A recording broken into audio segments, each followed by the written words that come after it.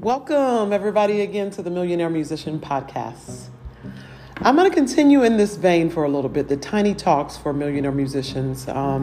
Just kind of give some snippets and just a little bit of information, a little bite size, so that I'm not overwhelming folks with their sometimes already overwhelming schedule. So today I want to talk about the importance of, how do I say this? Multiple streams of income, but more diversifying yourself as a musician and as an artist, I think is like way up there on top of the list in terms of being imperative. And I think it's really important that we kind of look at what skills we've accumulated over the years as an artist, and that we probably have not even thought about that these things are marketable and that they monetize. I'll give you an example of one thing that I've discovered that I think is quite marketable and that you can monetize. And that is the ability to overcome fear.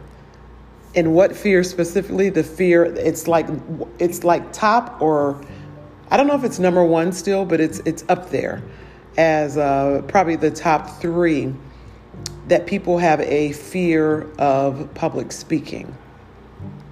Well, as artists, especially performing artists, and I'm really speaking specifically to performing artists, people that get on the stage day in and day out,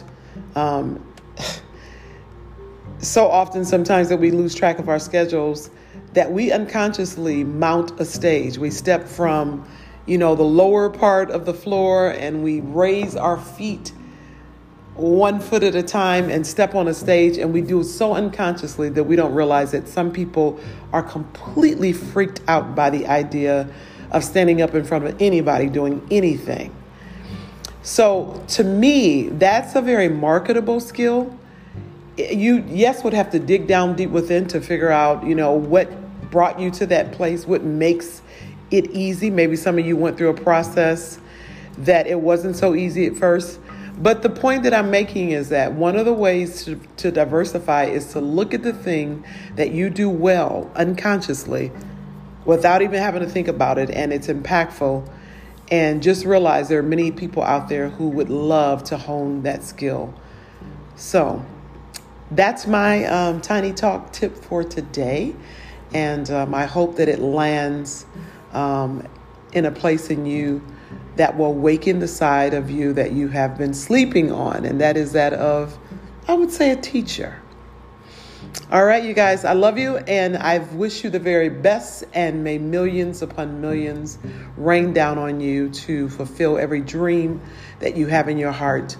And that you can also share it with the world and those around you and be a blessing to them as well. All right, this is Lisa the Oracle Hightower. Peace and love.